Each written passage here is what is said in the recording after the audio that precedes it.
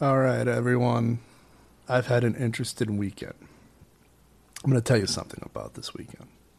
Well, actually, it starts off last spring when our our neighboring buildings got bought.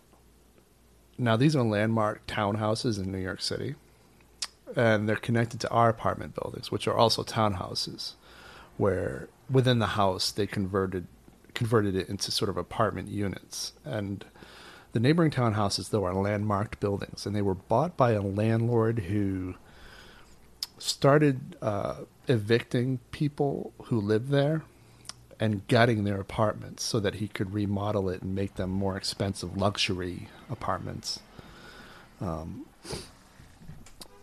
and then the pandemic shut his operation down, which was nice because their destruction within the apartments started releasing cockroaches all over the neighborhood. People blocks away, many blocks away, started seeing an increase in the cockroach population because they were disrupting their habitats. And so what happened though is when construction resumed in New York City over the summer, they started coming back. And what happened though is increasingly over the past few weeks, our walls, the side of the building where that's connected, where the two townhouses are connected, our walls started shaking, and dust and particles and concrete particles and brick particles started coming off the walls. And anybody in this building who had artwork or had their TV against their wall had to move everything away. And I had to cover up my printer because my printer was against that wall. And what happened yesterday, though?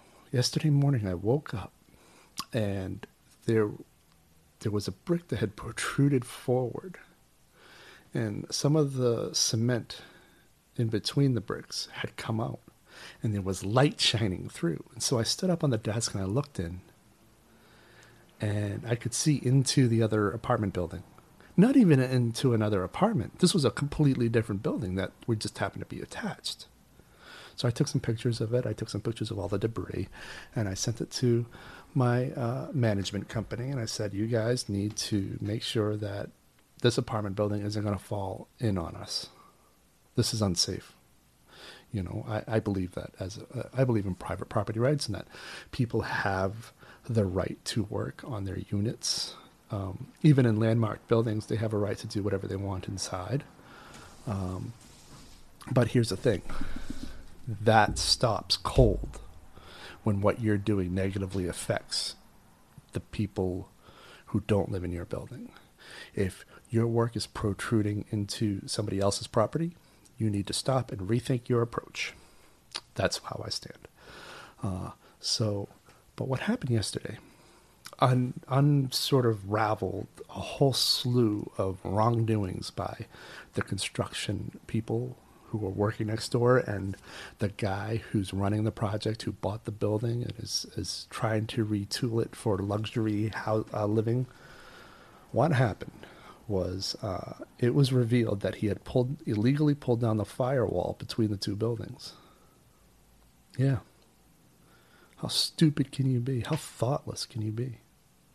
And then he also ripped apart the when you have landmark buildings in New York City, the exterior is landmarked. So you can't do anything on the exterior without getting approval from the preservation people, and there's a whole bureaucratic process. Well, this guy did not go through that process and just started ripping up the exteriors, and he got in a lot of trouble for that. I think it was like $100,000 fine, and I hadn't known about that, and I was told about that by one of my neighbors who also told me about the firewall. And that's why we could see through. It was because there's no firewall there. There needs to be a firewall between the two buildings. So I contacted my management company. I sent them some photos. I took a picture looking straight through at the light through the brick. I took pictures of that, and I sent that to them. And I sent them pictures of the debris and told them everything. But then I also called the city. Because in New York City, all you got to do is call 311. And you can lodge a complaint, and you can tell them how serious your complaint is, so they know whether to take their time or not. And I'm like, I don't want you taking your time on this. I want this shit taken care of. I've worked too long and too hard to get to where I am. I know I haven't gotten that as far as I'd like to get, but I feel like I've made progress in the past 20 years, and I'd very much like to keep going. I don't want my environment collapsing in on me because some greedy landlord doesn't want to take the proper safety precautions and take consideration of the neighbors. I want this investigated. I want to make sure that my apartment isn't going to collapse in on me. Well, you know what? They were listening, man. They were fucking listening because, okay, so here's what happened today. I'm recording this thing ahead of time on a Saturday because it's fresh. And because it's fresh, I want to make sure that all the details are there and that my story is out there. Because if it develops, I can follow up on it later down the road. But my girl and I are sleeping in the bed. We're out of it. We're dazed. Our cats are snuggling. It's a Saturday morning. It's a typical Saturday morning. And they've been hammering next door. I haven't been able to really sleep in ever since they resumed work because they start hard at 8 and they hammer and they hammer and they hammer and they do it on weekends too. Actually, in some of the earlier podcasts, you probably heard some of that. I know for a fact that I mentioned it in the podcast when it was happening a few podcasts ago. You can actually hear them go because they're literally they're on the other side of the brick. There isn't 2 layers of brick. There isn't concrete and brick. It's just brick. It's a thin brick wall because they took down the firewall. And so they were doing that again.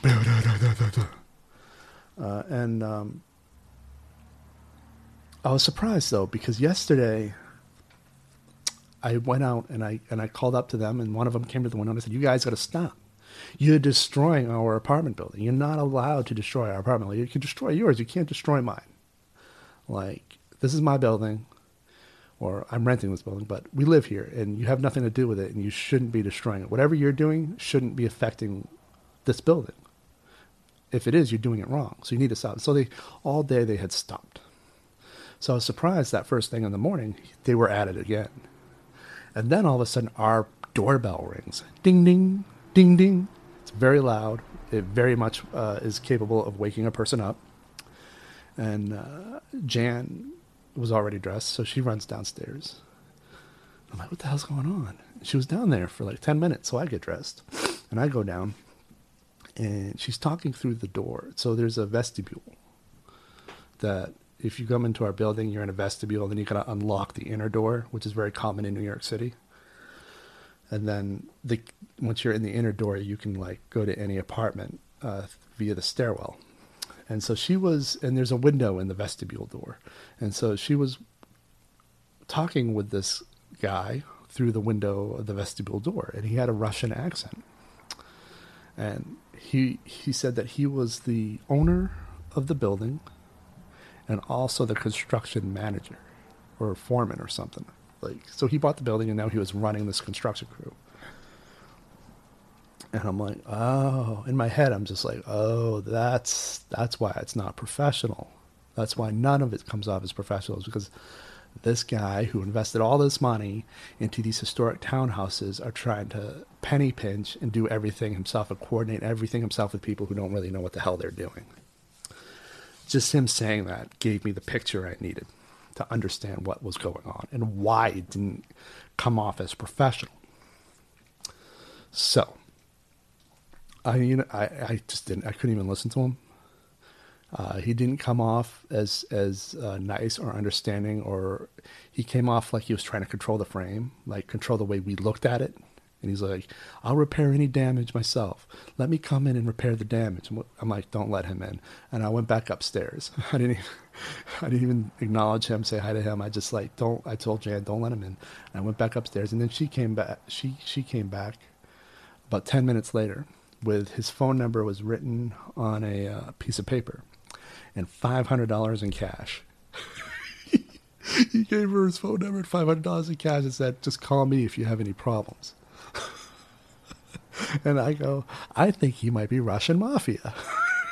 Because he's paying us off not to give him trouble for his sort of shoddy, illegal, pseudo-illegal way of doing demolition and reconstruction within these buildings.